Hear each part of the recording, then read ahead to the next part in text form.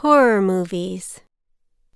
My mother used to watch horror movies so that when they were over, her life didn't seem so bad.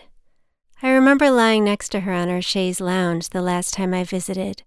It was where she slept, maybe slightly more comfortable than a road, her feet crossed, her arches high enough to shoot pool through, my own flat feet fidgeting a couple feet away, buried in socks, with my ears plugged so I couldn't hear the gruesome sounds of murder on the show she insisted we watch.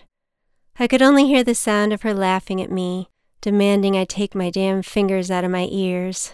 Jesus Christ, Jessica, it's like you're 8 all over again. But unlike my mother, scary movies never made my life seem better. They only created new worries for what might be in store for me. I remember the last time my mother went missing.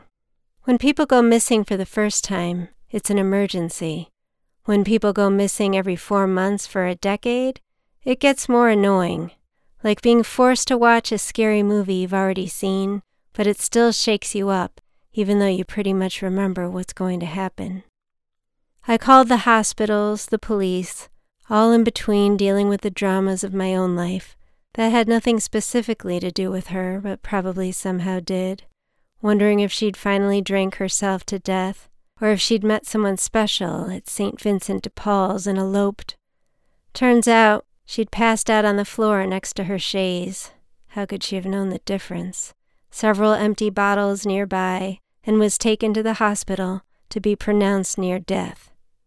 At the indoor bouncy house in the mall, I waited on the phone to speak with my mother, my sweaty son bouncing up and down, waving at me with one hand, the filthy fingers of the other in his mouth.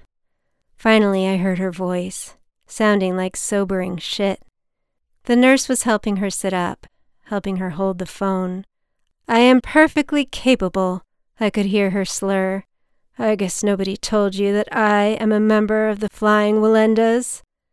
That was one of the last conversations we had. I sometimes wonder if my mother stayed in the shadows of her life because going out into the light felt like a place she didn't belong.